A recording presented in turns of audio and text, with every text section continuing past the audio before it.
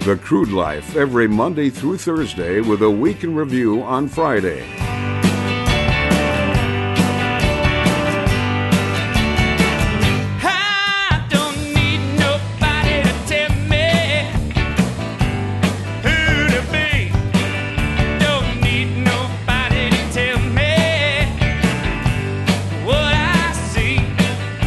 Welcome to the Crude Life Podcast. My name is Jason Spees, the Shale Play Prophet, the North Dakota Nomad. We are broadcasting from the Hatch Coaching Studios, where our entitled intern Provolone is manning the production elements of the podcast. Coming up in just a moment or two, J.B. Bentic with Novitus will join us for our featured interview, and maybe if he calls in a little bit early, we might even have him on for headlines. Coming up after a bit on our Bakken Barbecue phone lines, we'll be talking with J.B. Bentic from Novitus. And headlines coming up, as I mentioned. The music you're hearing on today's program is by the Moody River Band. We have all the links to our sponsors and everything in the Moody River Band at thecrudelife.com. Also, if you have a musician or a singer-songwriter, locally, regionally, whatever, that would like their music promoted here on the Crude Life Podcast, it's part of our music crossover, our Crude Life crossover, where we engage with people outside of industry, figure out ways to leverage each other's strengths, to work together, to have progress in each other's lifestyles. And that's what the Crude Life crossover is all about. We do it with musicians, so instead of having musicians protest against the oil and gas industry, they're actually promoting the oil and gas industry by sending out links to podcasts and other Crude Life programming that we use their music in. So is it going to solve our problems? No, but at least it's a step in the right direction. Okay, speaking of a step in the right direction, I would like to mention to you folks how we keep our lights on, because what we do here is we have sponsors here at the Crude Life Podcast, daily sponsors, and today's daily sponsor is Elite Energy Service. Here at the Crude Life, we like to say that our sponsors keep our lights on, and our job is to inform, educate, and possibly entertain people on how those lights stay on, because so many people think it's with the flick of a switch, but it's not. It is with companies like Elite Energy Services. Now, they're out there. Their mission is to be the most honest and ethical trade partner of choice. They deliver high-quality, cost-effective projects on schedule by employing and supporting motivated, flexible, focused teams. They value the importance of their relationships, and they continue to remain fair and true to their dealings with all employees, clients, vendors, and partners. For more information, visit eliteenergyservices.org. That's eliteenergyservices.org. Or you can always find the links to our show page, and the links are there. All right. Also, folks, I do want to mention an event that we have coming up here. Our featured event today is the Energy Exposition 2020, happening in Gillette, Wyoming, June 24th through the 25th. Make energy great again. Don't procrastinate. Register now and get exposed.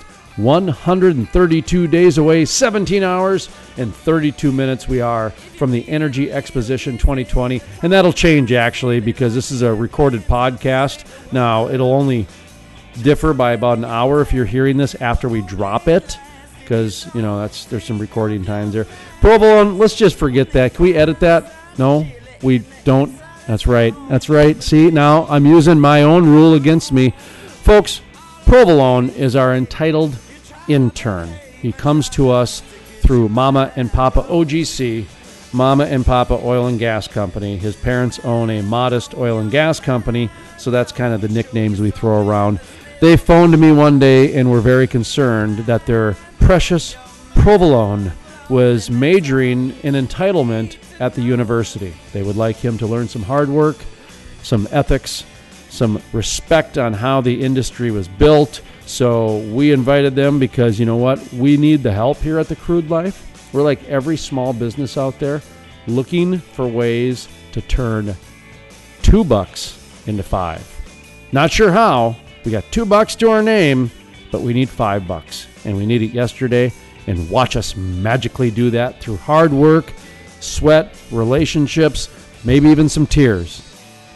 Provolone, that's your message today. And by the way, I did see that you ordered a pizza, and we don't do that during the program. So if that pizza shows up during the program, you're going to have some suspension on your hand. I get the email. You ordered it through the business email. I got the notification that confirmed you ordered a pizza. You did it through the work computer, not your phone. This is what I'm talking about. You don't even know how to goof off right. I can teach you that too. I spent a lot of time in the principal's office, so I can teach you that too. I'm not going to today because I want to get things through. Can we get moving here? I want to get to the headlines next, so we're going to take a brief pause. When we come back, we're going to have headlines. And is JB ready? Oh, great. We're going to join JB Bentic with Novitus. He's going to join us for headlines coming up next. I love when the guests join us for some commentary on the news to find out what it's like. JB Bendick with Novitus on our Bakken Barbecue phone lines as we sit here nicely in our Hatch coaching studios. Provolone, our entitled intern manning the production elements. I am your host, Jason Spees. This is the Crude Life Podcast. We'll be back in less than 30 seconds, folks.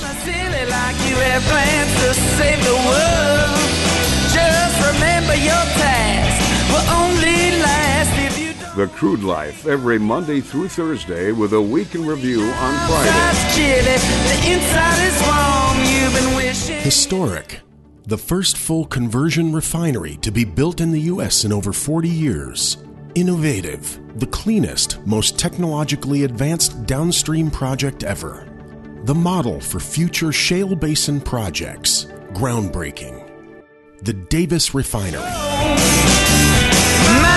Blown, your mind blown, and that's all you need to know.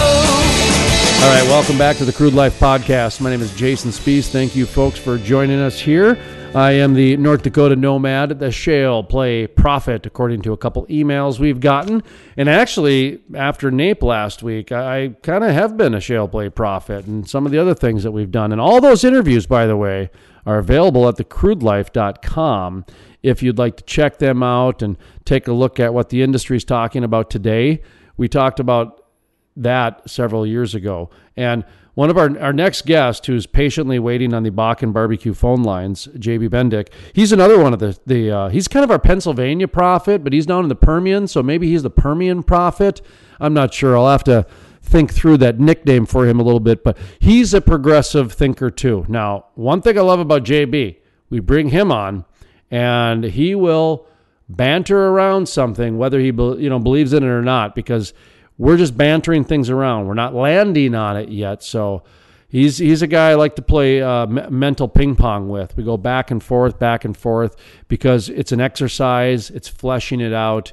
We like to think it through before we make a decision. So with that said, let's bring in JB Bentic with Novitus to get into today's headlines, and then we're going to keep him around and then do the featured interview with him as well. I want to ask him about ESG plans, environmental social governance plans, as well as some national energy policy. Might even bring up my idea to change the word frac to flush. Instead of hydraulic fracturing, horizontal flushing. Let's see if JB is going to be game for that. All right, Provolone, let's patch him through. Get a mic level check from him, too. Joseph Bendick with the Novitus organization. All right, otherwise known as JB Bendick. Do you prefer one or the other? I go by JB Bendick. If you call me Joey, it's quite all right, but I would think that's probably my mom or my dad being mad at me, so I'd stay with JB. Okay, I was going to say sometimes the parents whip out the middle name, and then you're in trouble, but we'll just go with JB to make sure it's nice and friendly-like, because we like to have conversations here at the Crude Life. But before we get into the actual interview, I wanted to see if you wanted to play along with our headlines segment, because you always offer such good insight. And the way that we do headlines here is we like to read the news like every other American out there and every other person who gathers the news through the social media, where they read the headline and then they read possibly the first two paragraphs, make their assessments and move on. And that's actually how they get the news. And unfortunately, that's how most people read the news. So we like to do a little segment like that. Do you want to play along? Sure. All right. It's just like watching news in the morning on TV. You know what I'm saying? So, all right. New Mexico oil executive. You know this one here? Claire Chase is running for Congress. This comes to us from foxbusiness.com. Claire Chase is running for Congress to turn New Mexico's 2nd District red again. The political newcomer and former New Mexico Oil and Gas Association chairman and mother of 2 told Fox Business's Maria, Bartiroma? I don't know how to pronounce her last name. I apologize. That 2 major themes of her campaign are the Second Amendment and the border. All right, JB, have you seen this story? Do you know much about Claire Chase? You know what? No, this is the first that I've heard of it, so I have to definitely do some more homework on it. So I have seen it. She's a very attractive. So she's that of course, plays into politics as well. And if she's going to be running for New Mexico's oil and gas, that is going to be a very key topic going into this year's election. They're already having headlines in New Mexico that the governor's kind of wishy-washy on it. So, I mean, the oil and gas industry is all over who's supporting us and who's not supporting us. So I think this is kind of a sign of things that you're going to see. I saw Colorado has a oil and gas executive as well, running for, I think, a local election, that sort of thing. Are you seeing anything in your neck of the woods of this oil and gas executives coming into politics or vice versa? Yes, specifically for those 2 counties, Lee and Eddy, which is a part of the Permian, the activity there, just because of the attitude from the legislature within New Mexico on the state level, looking to possibly go in and do a cold turkey frac ban, and many of those individuals, I believe, don't really even understand what exactly fracking is, and if they can't even understand if it's a C or a K after frac, I think we got to start with that before we get into even definitions of what fracking is and if it's good or bad. But the state of New Mexico, I don't think the legislature really understands the economical impacts that it brings from even from a taxation standpoint on the production and how that is. I believe, don't hold me to this, I don't have the numbers in front of me, but I think more than a third of their budget is derived from tax on production within Lee and Eddy counties alone. So I think it's something that has to be addressed, and if we don't push back against it, then they're going to control the narrative, and we understand exactly what can happen on that case if you look from what's going on globally right now within ESG and the anti, the climate deniers and climate action now, climate emergency groups that are out there. By the way, folks, JB Bentic is our guest, and this is all organic right here. The reason he doesn't have the numbers in front of him is because this is all from the hip. Provolone, our producer here, has put together these headlines. I have not even seen these headlines yet. So both of us are going fresh off of this, but we're just kind of absorbing them. The next one comes from Natural Gas Intel. Wyoming governor to fight for protecting natural gas, oil, and coal development. Kind of another political one here. Recognizing carbon sequestration needs to be part of the mix, Wyoming Governor Mark Gordon on Monday pledged to continue advocating for the natural gas, oil, and coal industries while pushing back against anti-fuel advocates he called myopic. What I'm seeing here is another bordering state to Colorado where the governor or a politician is coming out early, coming out during a lot of the different NAPES and a lot of the, Colorado DUG, Doug is coming up, all kinds of different things are, the conferences are coming up. So I'm seeing, kind of the battle lines. People are picking sides early. JB, what are you hearing from the tea leaves you're reading in that headline and first couple paragraphs? Thank God for the Cowboys in Wyoming.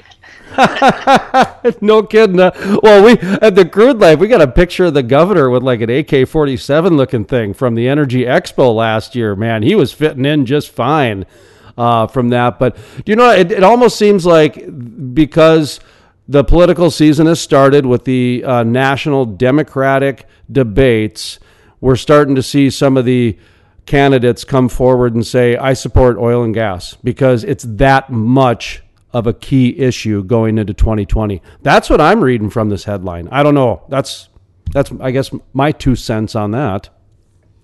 Yeah, and just I think too, the leadership there in Wyoming realizes that they can take market share from Colorado if Colorado doesn't want to capture the benefits economically and socially that's available from oil and gas production right there. They'll take it.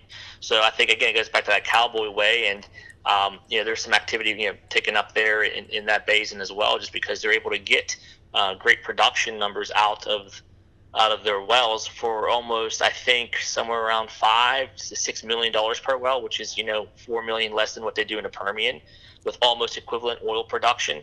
Again, I don't have numbers in front of me because we're doing this from the hip, but if you look at it from a cost basis, I say congratulations to Wyoming and their leadership, and I think Colorado ought to cowboy up too, or they're going to start losing some of their workers. Part of being the podcast, we got to be young and hip from the hip. And we need to come up with some different ways to keep the audience engaged. So our third and final headline generally is not oil and gas related. JB Provolone, our producer, our entitled intern, he likes to pick just random things from science to pop culture to anything else. You could pass on this next one if you'd like, or you can join in. I don't know. I mean, you seem like you're kind of hip from the hip, I guess, but this comes from the Bro Bible. Oh, Provolone, what is this? Comes from the Pro Bible. It says, Baker Mayfield's alleged mistress does radio interview and claims they once hooked up behind a cheesecake factory a month before he got married. Baker Mayfield may have a bit of an off-season distraction on his hands. Over the weekend, a woman by the name of Casey Dingus was angry.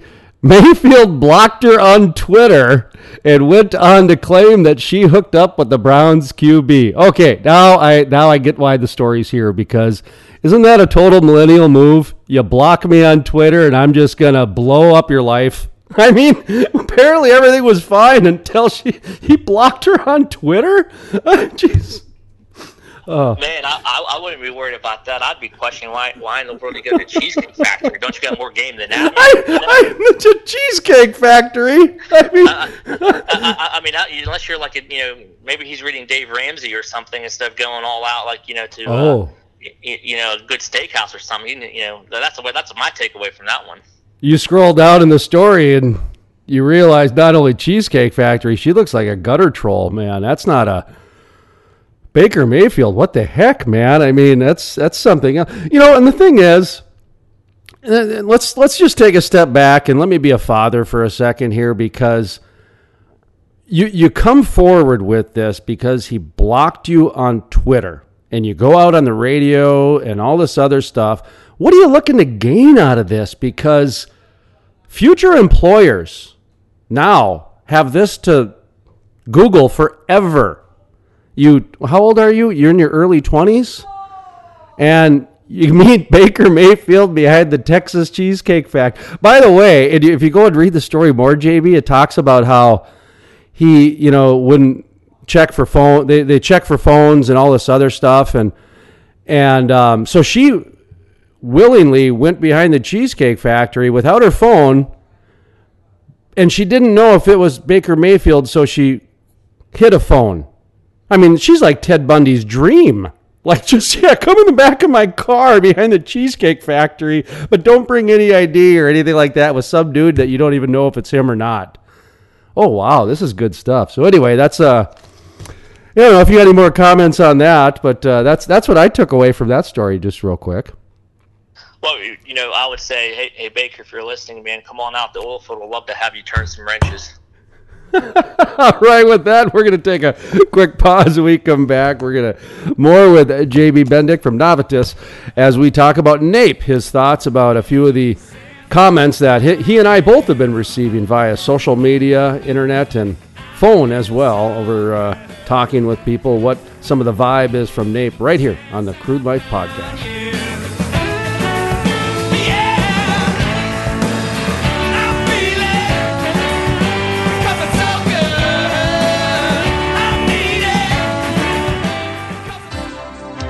Make energy great again. Yes, that is the hat for the energy industry, folks. Wear it proudly. Show your support for the nation's energy industry with this attention-grabbing fashion declaration. Visit keepenergygreat.com. That's keepenergygreat.com.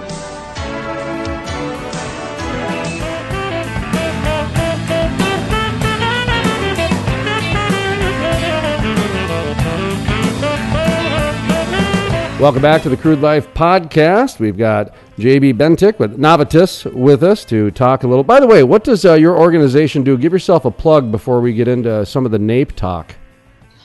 Yeah, we handle strategy for innovative companies within oil and gas. Excellent. And let's get to kind of some of the meat of the topic here, some of the progressive talk with the Crude Life and yourself and what people are talking about in the industries. Mixed messages coming out of NAPE last week. One of the things that we talked about was reconnecting with Generation Z. I think they've got basically anybody under the age of 40 to reconnect with, to be honest. And that is something that here in the Crude Life we talked about it last summer at several speaking presentations I did, as well as panel discussions. So I was happy to see it come out of NAPE. There were some things I was a little bit critical on as well, but let's start with the reconnecting with the youth. What are your thoughts on industry getting on the same page now that we do need to reinvent energy and figure out how to reconnect? Yeah, the biggest thing and concern for me is the fact that we stay in this bubble, and we have to learn to get outside the bubble. We have to learn to go and actually engage, and I call it conversation, not conversation. Anyone can just have a conversation back and forth, and then those usually turn into debates, and people get fired up in emotions, and nothing gets accomplished out of it. And I believe that if we are able to step out of our comfort zone and be able to, again, conversation, and be able to point out that everything that's around us within oil and gas and everything that is consumed and used by the younger generation comes from, in one shape or form or another, from a petroleum product or byproduct. And I just think we are to blame as an industry because we stay in our bubble and we just don't engage, and we think, they're stupid or they're this or that, and that doesn't accomplish anything. So I think that's the number one way that we can engage with them is to have a conversation, as I say, with them. How about when it comes to talking about some different facts? Presentation obviously was brought up in ways of, like I say, reinventing energy, reconnecting, conversation, like you said. I've even gone as far as to say I think we should get rid of the word fracking and just change it with flushing. Horizontal flushing. Flushing is something relatable. It's something people do every day. Even the kids will probably laugh because it's poopy. It's where the poop goes, so it's chuckly. But that almost seems like too dramatic and too drastic of a change.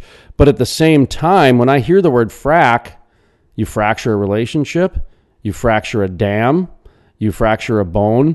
There's really not anything but a negative connotation with the word. And so that's the type of conversations I'm wondering if anyone is even having in the industry, because I've never heard that before, of just making some slight changes like that. What are your thoughts on something as crazy as changing fracking to flushing? It's a great idea, but even within the industry, we alone have debates on if you spell frac with a C or a K, and we can't get past that. I think we're totally screwed on trying to switch up the whole name on it. See, my way takes care of that whole debate. It eliminates it all right there. It just, you don't even have to worry if it's a C or a K, because it's flush. Anyway, go on. Sorry. Oh no, you're quite right. What I was going to say on top of that, that's going back to the other question you had about conversation, is the fact that we're taking the debate on stuff like that. Is it a K or is it a C, instead of actually having a conversation with individuals out there to help explain exactly what it is, because they've been, half the time they have not a clue. They just know it's bad, it's evil, you pollute our water, et cetera, that we hear all the time in industry. But we're getting misguided. We're in our bubble, sitting there. It's a K, no, it's a C. Get out of the bubble. We have to push back and learn and have this, these conversations. And I think that spins a little bit more on another topic is the fact that a lot of individuals out there, so I don't mean it's any bad way, but they, especially in industry, they really don't know the numbers or the facts. They don't know how to rebut with numbers sometimes, and I think that's again goes down to our industry living within a bubble where we don't have to worry about that. It's just, hey, what do you do? I'm in this job. Oh, that's great, man. And then they bump into someone who protests them, and that person pushes back, and they just sit there and say, oh, hey, you know what? You're an idiot. You have no idea where it comes from. And they ask you, okay, well, where does this come from? And they don't know the byproducts that it comes from or what it takes to make it. Those byproducts, but being able to push back and say, hey, by the way, you know what, here's how a cracker plant works, and this is where the raw material for the plastic comes from, and oh, by the way, it supports X amount of jobs down the street. And they go, oh, really? That company, my uncle works there, and the light bulb goes off. But we sit there and, is it a K or is it a C? Is it a K or is it a C? So I think hopefully we can get past that and have, again, just more honest conversation, as I always say. So the other thing I heard, and I talked to some marketing people in the industry, and it was a very touchy subject because there was a lot of headlines, there was a lot of quick, great momentum behind it, but as you kind of, as things settle a little bit, you start hearing some rumblings and some, private conversations, this and that. And it had to do with the Shale New Deal. And again, this is where I go back to, as an industry, I think sometimes we can not only get in a bubble, but finger point internally a little bit too much, when I think there are times when we need to say, hey, if we're on the same page, let's be grateful for that, because nowadays that's getting few and far between, when really a lot of the issues in oil and gas are based on legislation. And so the industry, and that's by design. That's by design, by the opposition to divide and conquer type of a thing. So when the Shale New Deal, some of the things that I was kind of hearing was, it was a good name, but at the same time, it did validate the Green New Deal. And that brought up the bigger question, which is we need to take control of the conversation back. We need to grab a hold of the conversation when we, as an industry, impact 96% of people's daily lives through products and transportation and services. We can take the conversation back again. What did you hear? Kind of good and bad and indifferent a little bit, because again, we're just having this conversation a little bit.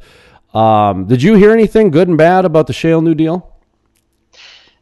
It's a mixed bag. I heard more of it from when it hit the wires, especially on the investment side, because Parsley is a publicly traded company, and so I it hit the wires that way, and I jumped a lot more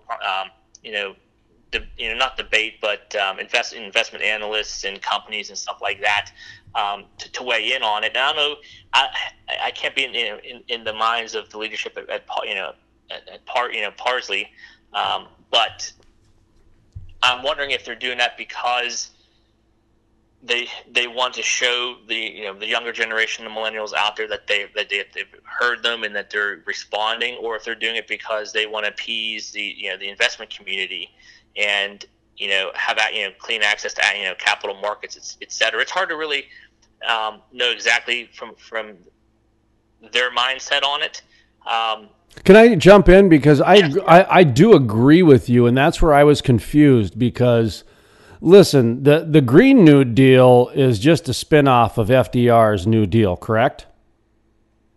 Yeah. So from a branding, so from a marketing standpoint, from headlines and catching headlines, it's something to talk about. Right. But as far as the Green New Deal, the idea is what we did with the roads and the infrastructure. That's what we're supposed to do with the energy infrastructure. That was kind of the idea behind the marketing and the naming behind the Green New Deal. That was my understanding. And so, but I don't think anybody really knows that. You know what I mean? It's just it's because it's so far removed from the actual New Deal that people just think it is what it is.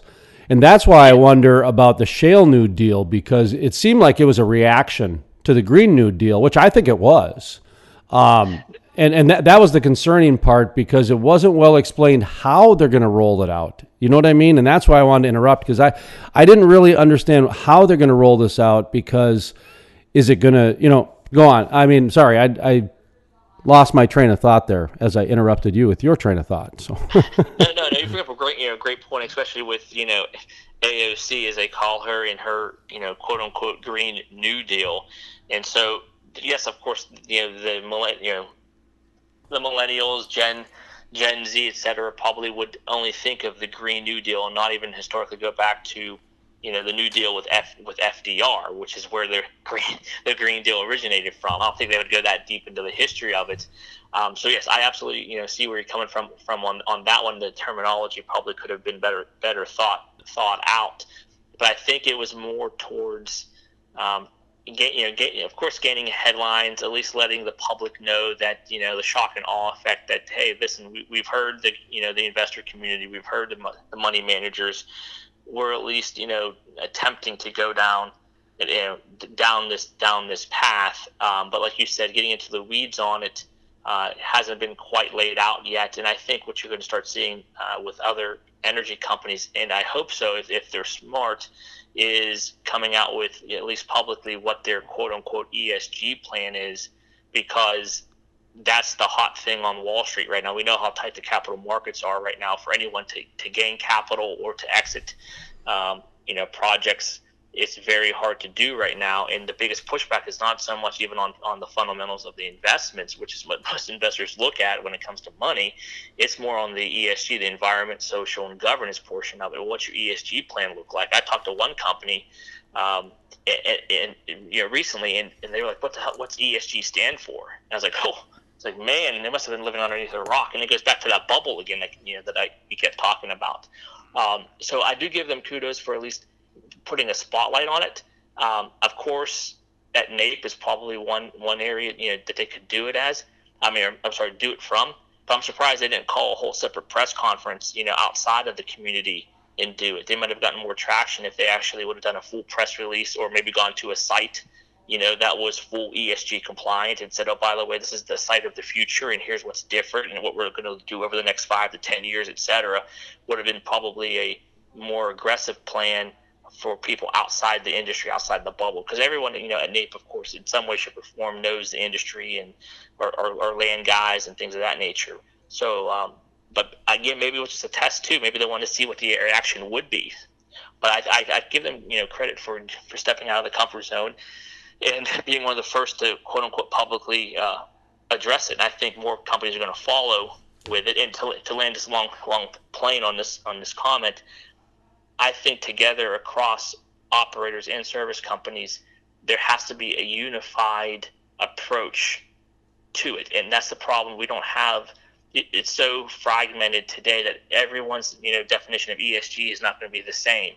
And I think it's going to cause more trouble going forward because there's no unified, what exactly is ESG in the oil and gas industry and what constitutes it. And I think that's going to be the next hurdle that we're going to have to overcome, that the climate awareness groups, climate activists, climate fractivists, whatever name you want to give to it, will always push back on it. So I think that's going to be the bigger topic is, what exactly is ESG?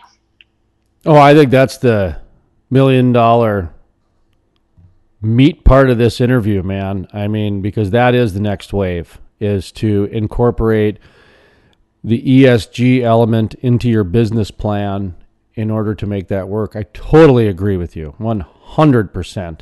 And if the Shale New Deal is going to reflect that, then I think it is going to be very well done. If I think if it's just a way to, get headlines and get attention and then just kind of keep doing the same thing that we've been doing the last 10 years, I think it's a mistake, because all it did then at the end of the day was validate the Green New Deal.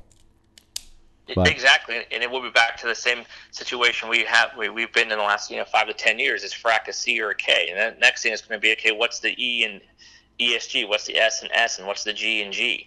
And we're going to be down that rabbit hole again, where we're all like, okay, well, that's not sustainable. Well, yes, it is. Or that's not good governance. Yes, it is. Frac is spelled with a C. No, it's spelled with a K. That type of back and forth again. So I hope that is this conversation, and I've tried driving some through social channels. I've tried to bring awareness to ESG before it even became popular. I've been pushing it for the last 2 years out of a good steward of resources, which would lead to a good steward of capital, which would lead to good stewards of investors and the trickle-down effect of it. And, of course, I've gotten some pushback and yelled at and, all kinds of different things because, even people don't know that I come from, the background of the oil field. I've been out there. I'm not just some kind of keyboard warrior on this, and I've seen it firsthand where the waste inefficiencies of resources within the oil and gas, and we just kind of sweep it underneath the rug because the operators they need the cells, and they need the cells to service the debt, and hey, if we leave oil downhole and don't get it all out, then we'll just drill another one, or don't worry about the flaring. We don't have to worry about finding alternatives for that, maybe on-site power generation, or instead of recycling water, we'll just use the fresh water. And so if you take us outside the bubble again, if you look at it and you're just someone who doesn't really understand the industry, and all you see is all these resources being blatantly used without understanding exactly where they go, what it takes to make it work. If you step back and look at it objectively, I would hope you'd say, man, these guys are really inefficient there. I mean, they're really blowing through a lot of resources and waste. No wonder these guys can't make any money, and you add that on top of that, it comes down to that. So you can't be mad at people for trying to address the situation, especially when it's so blatant out there and there's no method or process to help, push back and fight it. And not just for the environmental reasons, but for the financials, for being good stewards of the resources and the finances. So I think it's coming to a head, and 2020 is going to be the year. Those that get on board with this ESG are going to make it, and those that don't, I think, are probably end of this year are going to probably be acquired, or they're going to be in bankruptcy. Well, that's where I'm going with next. Is one of the things that I said last summer is there's a change happening. When you have back in 2012, I had a number of CEOs on our program, from John Gibson from One Oak, and Harold Ham, and and Tommy Noose, and these guys. I'm not name dropping. I'm just saying that because these are CEOs of publicly traded companies for the most part, so they can't get on and start using exaggerated language and that sort of stuff. They have to adhere to shareholders and attorneys, and they got to be careful with what they can say. With that being said, they all use the word paradigm shift.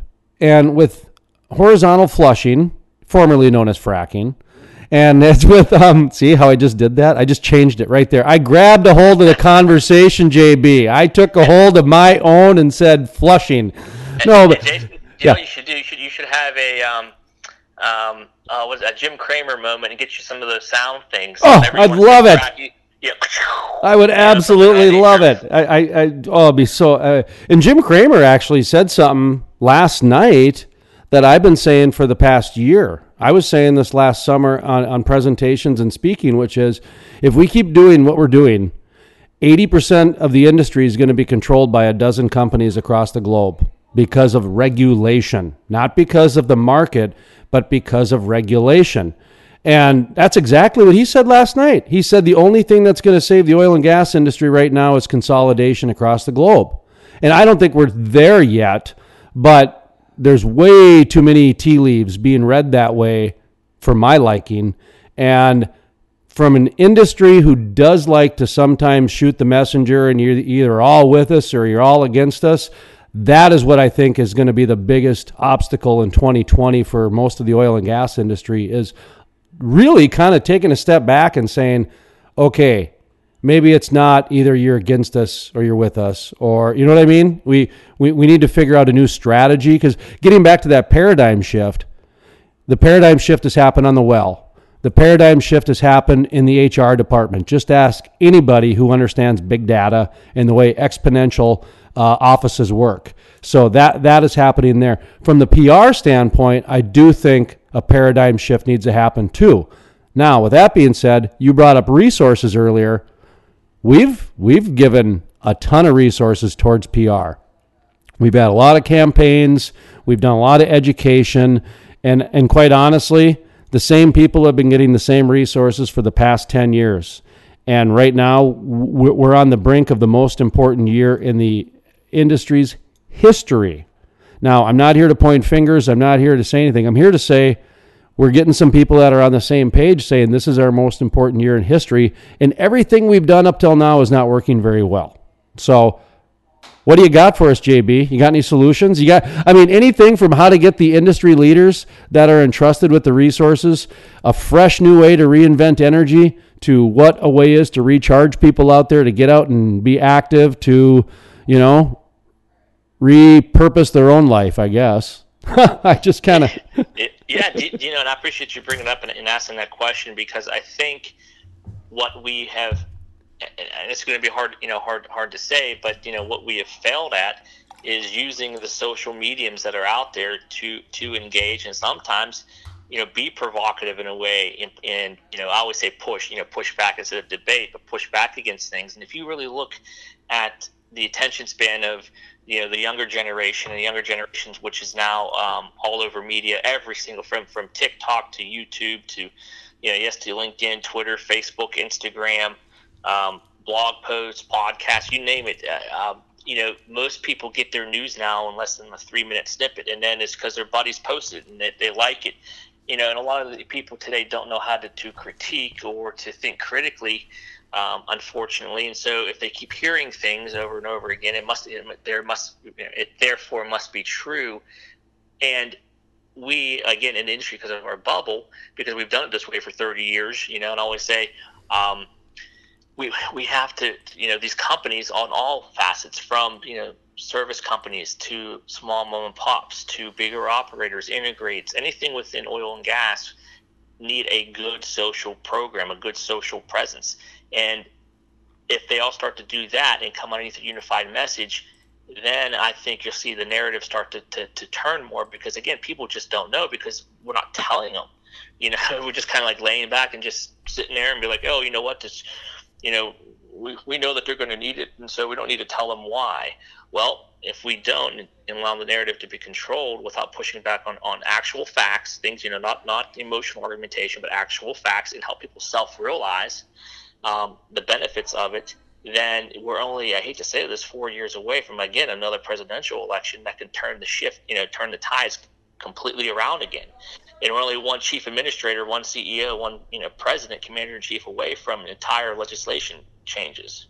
And again, I don't want to scare anybody like that, but if we don't start putting the things in play right now for 4 years down the road, and it does come down to to a major election shift, then we could be in a world of hurt again. And the reason I say 4 years and not just next year is because I really do think Trump will be back in, and we'll get another 4 years out of it. But again, we're in our bubble. I mean, let's just say, God forbid he doesn't, then what? We're only less than a year away from that right now.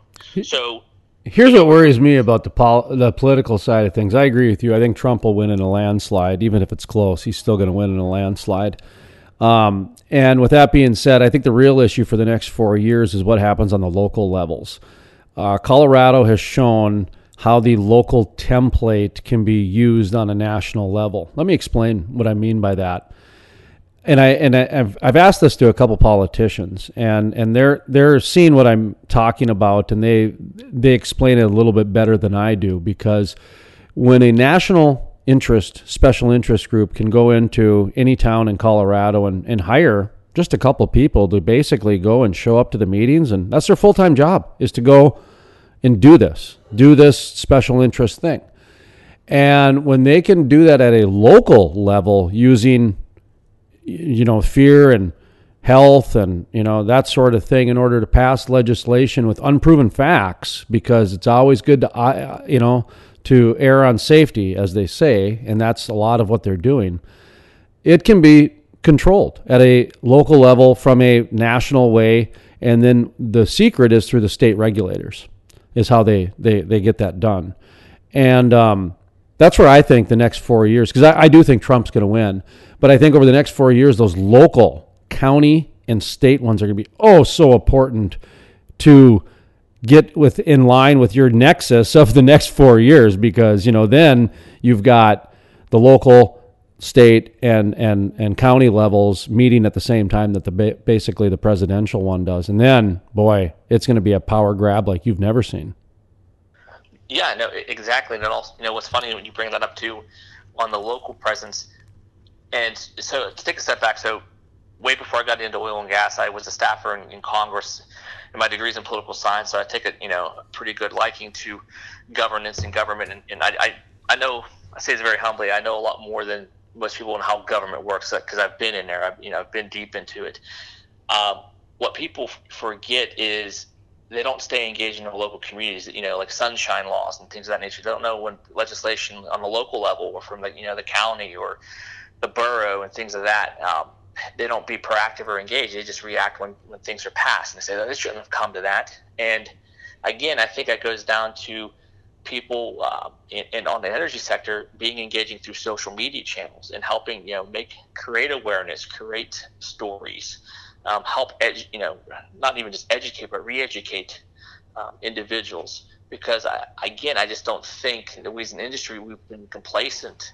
And now the narrative is being controlled. I mean, look at the award show, the Oscars. I was like, this is going to be interesting. I bet it's going to be less than 30 seconds before they start, calling us climate deniers and stuff. And then there it was, like a minute and 30 seconds into it, climate deniers. And it just sat there. I was like, now, it just irks me. But there's no response. I mean, it's complete. There was not one energy company that pushed back after that and said, oh, by the way, they're incorrect. They're controlling the whole narrative. And again, it goes down to to education and bringing things to attention. I think through social channels is the main driver. And then if we did that, then people would be more active on the local level to go and say, hey, listen, I'm Johnny the farmer down here, and I heard that you guys are going to be passing an ordinance that you're going to take the right of way from 100 feet to 500. I don't like that because that's going to cut off my ability to produce from my well and have a pipeline come through and get my product to market. That happens, but people don't know about that, and it's happening all over the place. That was one of the things I brought up about how yesterday in Boulder, Colorado, there was a protest that happened, and I only found one person from industry there, and the rest, the rest of them weren't really there. I got some photos from some reporters I know that were there, but there was a lot of people speaking against. Is it NEPA? Trump's rolling back on some of the BLM land, some of the federal lands. So a lot of people showed up for the protesting in Boulder on that. And that's where I agree with you. When somebody brings that up from the Oscars, or there's a protest going on, or there's something happening along those lines, I wonder where is industry on that? Where is industry to push back, put out a press release, saying stop shaming us, because if we got to go that route, let's go that route, because really it's a discrimination and public shaming that's just accepted by people. I mean, you can't go up there and just start making fun of an industry because you think it's dirty. Do you know what I mean by that? Where it's kind of like an accepted public shaming?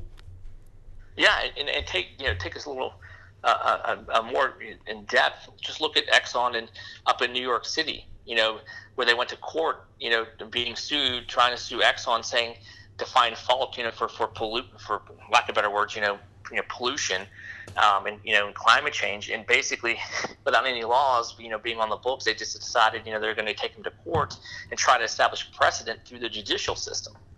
And just imagine, let's just say it didn't go in favor of Exxon, and now all of a sudden, every energy operator out there can be liable for their quote-unquote emissions without ever going through legislature. It was ruled, from a judicial standpoint instead of a legislative standpoint. So now you have judicial activism playing into it, because again, going back to the narrative, these companies, altogether, there's no cohesive pushback through media channels, again, through socials, through YouTube, all the way down to TikTok and your typical platforms, and I think that's the biggest part that a lot of us are missing.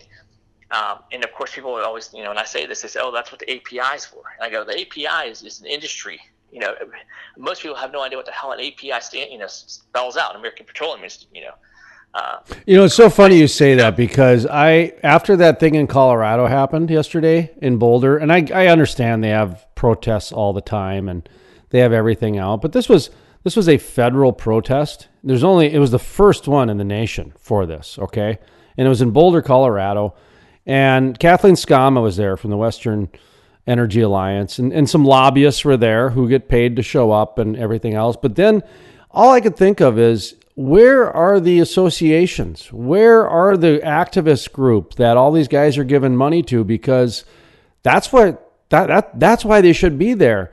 And I looked, and I'm getting emails about different events that, it's, Mardi Gras is coming up, and golf events, and sponsor this and that. And I'm thinking, I thought the reason that they were sponsoring all these things so that you could get your butt to these events and protest and get the word out and set the record straight. Am I being too critical here at this point? No, you're describing exactly what I call the bubble. That's exactly what's going on. Let's go out and spend, X amount of dollars for this shoot or this, this hunt and stuff, and pal around with each other, which is fine. I get that. I am not shaming or hating in any way, shape, or form on that. We've got to do that, within our industry. But that, that's being with other like-minded individuals. We need to get out, and why not, if we went to a shoot or something of that nature, why not try to reach out to the local, protest or activist, whatever name you want to give them, and just say, listen, I just want to hang out with you a little bit, and we'll talk a little shop. I just want to get to know you as a person, you me as a person. Let's just have a conversation. But no, we can't do that, But that's how you start change. That's how you are able, to do it. And I just wish more people, organizations would do that. And if they did, I think you'd start seeing the narrative change. I think you'd start seeing perception change, and then all of a sudden, it won't be so aggressive.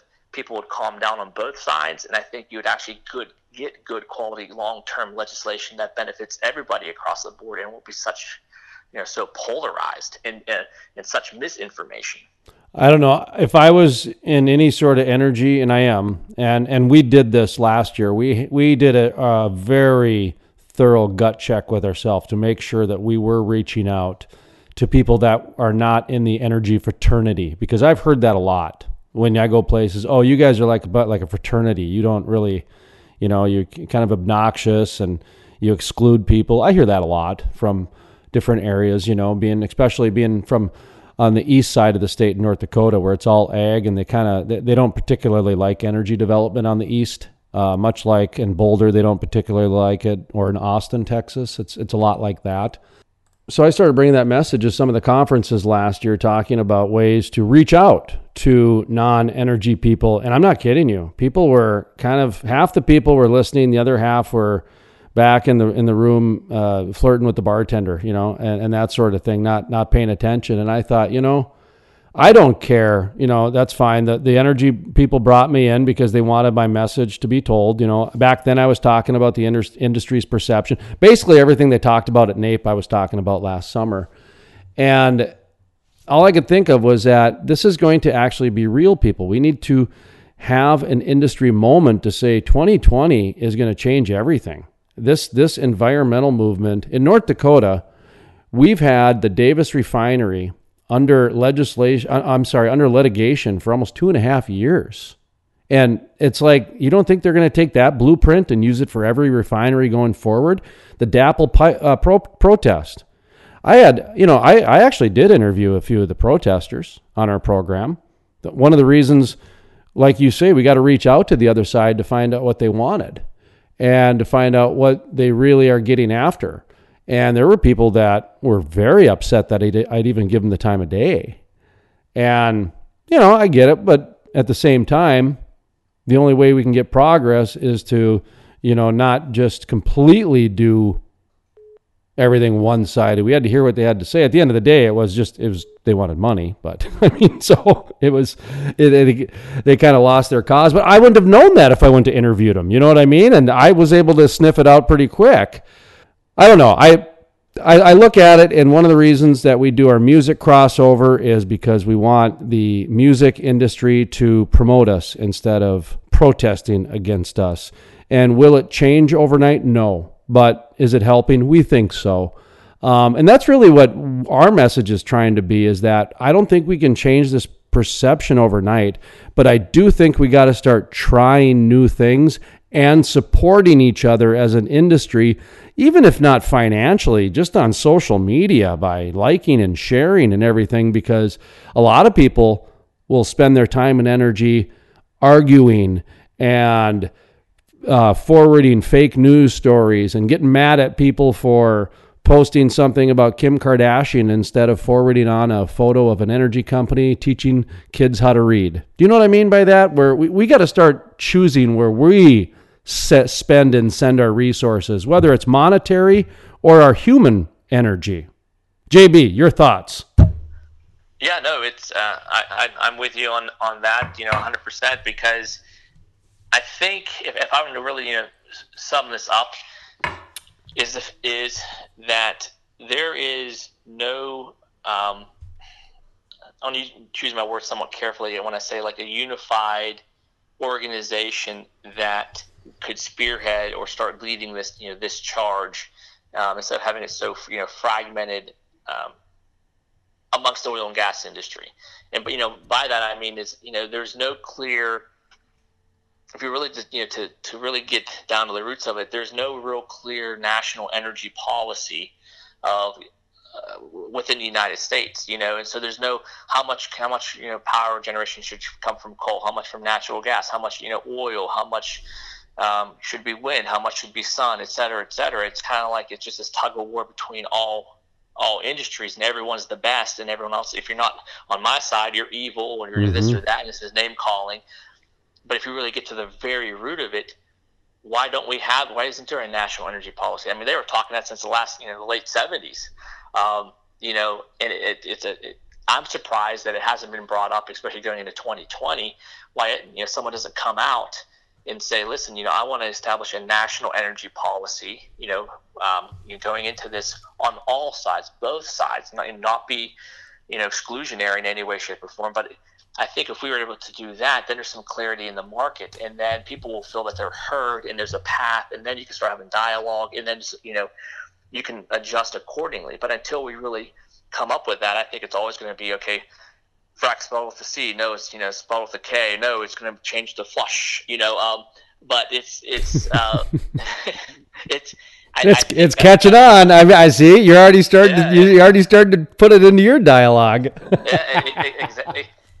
Exactly. But to be able to have those type of conversations, the very root of it, I think, comes down to a national energy policy per se, and then from that, be able to get together and and communicate to the public. Oh, here's why we're doing this, or here's why.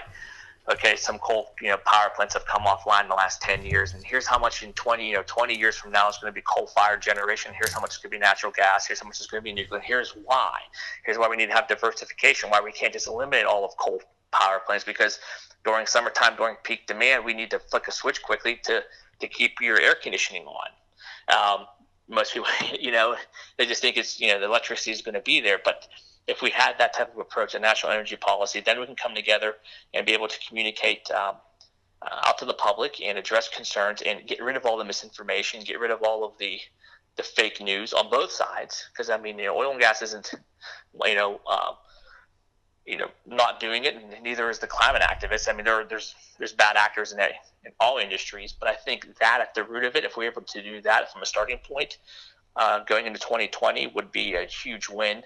And hopefully maybe some candidates out there and some leadership would hear about that and say, man, that's a pretty good idea. Maybe we really should start looking at national energy policy and get conversation talking, get both sides, get everyone around the table, be like, King Arthur, sit around the round table and do good for the United States, but also the world. I'm going to bring that up to Senator Kramer next time I have him on. He's on the Energy Committee for Trump. And he's a regular on the program. He's very easy to talk to. I'll just ask him that, and he'll come up with he'll tell us the reason why there is, or if they're working on it, or where they're at. So that's good stuff. I'm going to ask him about that. By the way, JB Bendick with us, Navitas, and is it Navitas or Navitas? I usually just shorthand it called TNO, but the full name is the Navitas organization. Okay. Or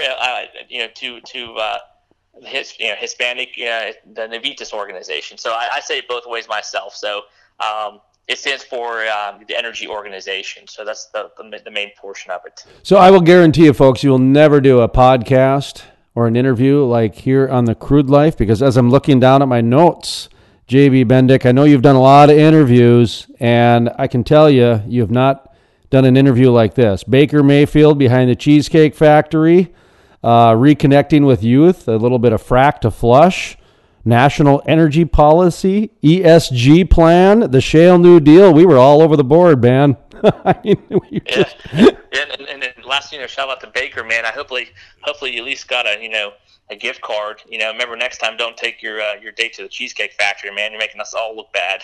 So, I mean, honestly, what did he just hook up with her on Tinder behind the Cheesecake Factory? I mean, I got to go back and read that story. I mean, normally... I bet you they were dumpster diving. That's the new dating now is, hey, let's meet behind the dumpster and go at it, Oh, is it really? That's so funny. No, I wouldn't surprise me at all. I mean, why not? But anyway, I appreciate you coming on. You're always good to talk to because, you're one of the guys who likes to bat things around a little bit, and just because you say it doesn't mean it's your final answer. We're just trying to have you're kind of like me. Any conversation you go to, you don't have any problem being the contrarian. As long as the other person knows you're just having a conversation. If they get sensitive and start arguing, well, you got to adapt accordingly. But I can tell in your blood, you just like to be a contrarian by nature, just so that the conversation has progress. Is that a pretty fair assessment?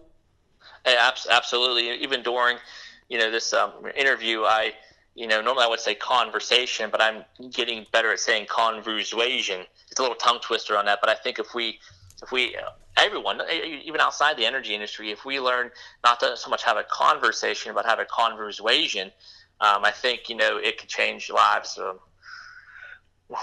all over the place, because I think everyone tries to, what's that saying? Everyone tries to listen to react instead of listening to learn. There's a quote out there, I can't remember exactly offhand, something along those lines. And I just think if we take that approach to everything in life, I think, especially here in America, I think we would get along a lot better, and our humanity on all sides of the political spectrum would be for the better. To listen to the full-length interview, visit thecrudelife.com.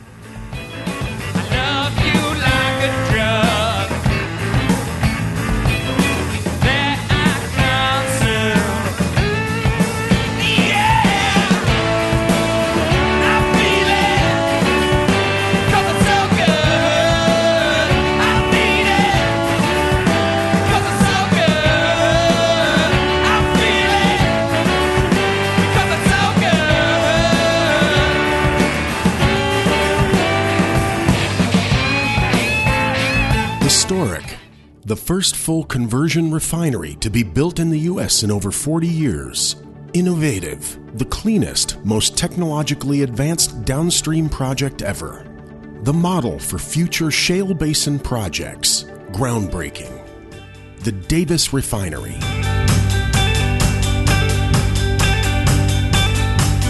Well, I was 2 years old when John Lennon died. Well, I was 23 when George said goodbye. And that's going to do it for today's The Crude Life podcast. I'd like to thank you folks for tuning in and joining us, downloading, accessing it, however you are in today's modern world. JB Bendick with Navitas, thank you very much for coming on and being a part of today's program. What do we have? We have Terry Edom around the corner. He's going to be joining us here in just a moment or two on our Bakken Barbecue phone lines. Provolone, I can't believe you ordered a pizza during the show, and the delivery driver showed up while I was on the phone doing an interview on the Bakken Barbecue phone lines with JB Bendick. You could hear it in the background. Folks, that was Provolone ordering his pizza. Can you believe he did that? That's the type of stuff. I mean, you just can't do things whenever you want. Like I said, I mean, I'll teach you how to goof off too if we need to really teach you how to cover your tracks a little bit better. The next time you want to sneak around ordering a pizza, you don't use the work email address as a confirmation. I get that studio email address, okay? I'd like to thank Elite Energy Services for being our sponsor today. Also, folks, I do want to remind you that Elite Energy Services' mission is to be the most honest and ethical trade partner of choice, to deliver high-quality, cost-effective projects on schedule by employing and supporting motivated, flexible, and focused teams.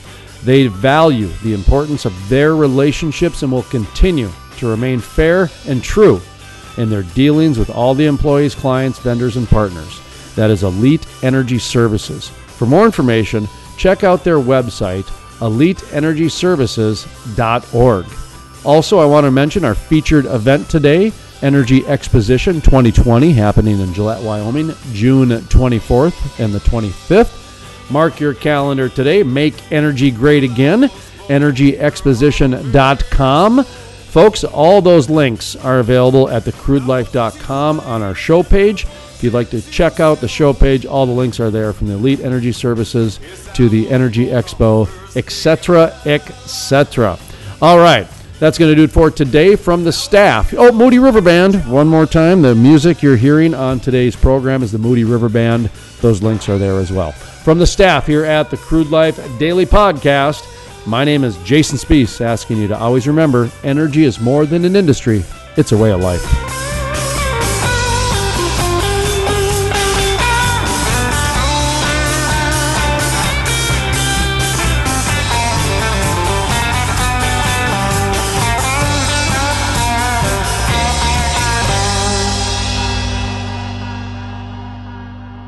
The Crude Life with host Jason Spees. My name is Jason Spees, and this is the Crude Life Daily Update. On today's episode, we talk with Terry Edom. He's an energy writer for the BOE Report, a blogger for Public Energy #1, and the author of the book, The End of the Fossil Fuel Insanity. In just a moment, we talk with Mr. Terry Edom about what it's like trying to transition to a green energy grid, which Germany has been trying to do for about a decade, as many communities blindly accept a green environmental grid policy without knowing the ramifications or the science. The poster child for green energy is starting to show going green is not as easy as everyone says it is. This is Terry Edom, energy writer and expert. It's entirely created by regulation. It's a problem of their own making. Well, Germany is so ironic as a poster child. They had a lot of power from nuclear, which is as green as it gets. I mean, some people don't like the waste, but you can't deny that the power generated by nuclear is clean. And for whatever reason, they decided to get rid of nuclear. They panicked and said, we have to close all our nuclear plants. Then this is where the ignorance part comes in. And then the people that had the politicians' ears said, well, let's just go to wind and solar. That's how you replace nuclear. And, oh yeah, there's that dirty old coal in the background, but we'll get rid of that too. And as it turns out, well, it's not so easy. And they still get a quarter, I think, from coal. And they've gone full on into this wind and solar push. The costs skyrocket for the average citizen. The reliability of the grid goes down because now you're dependent on an intermittent source, which you can't count on. And you still need a backup supply of reliable power. And the costs of, there's very few articles that seem to make the news internationally, especially about the actual cost that people face. And this energy poverty yardstick here, that's just fascinating. The percentage of people that spend, forget what a significant component of their income on power, it's huge across the states. Some of those are poor EU countries. You mentioned it's coming to Canada. It's kind of ironic because in Ontario, our biggest province here, which is mainly a manufacturing place, but it's a huge, or their economy is manufacturing based, but they had a green government come in about 10 years ago or so, and they decided to go all green too. And I found another article talking about how the uproar that happened there. People's electrical bills doubled. Some of the rural areas, some places were seeing their electricity bills at $1,000 a month, and that was gone up like fivefold from what it had been before. That's thanks to going to go to green energy. And Ontario is blessed with tons of hydroelectric power. They've got dams and a lot of that, but the European thing is so stark that this is what happens when you try and push it without understanding all the second and third order consequences. To listen to the full-length interview with Terry Edom, writer for the BOE Report, blogger for Public Energy #1, and the author of The End of the Fossil Fuel Insanity, visit thecrudelife.com. That's thecrudelife.com. While you're there, be sure to check out our social media pages, from the YouTubes to the Twitters, even the Facebooks. We even have a LinkedIn, folks. go to thecrudelife.com, click on the social media tab. From the staff here at the Crude Life Daily Update, my name is Jason Spees, asking you to always remember, energy is more than an industry, it's a way of life. The Crude Life, every Monday through Thursday with a week in review on Friday.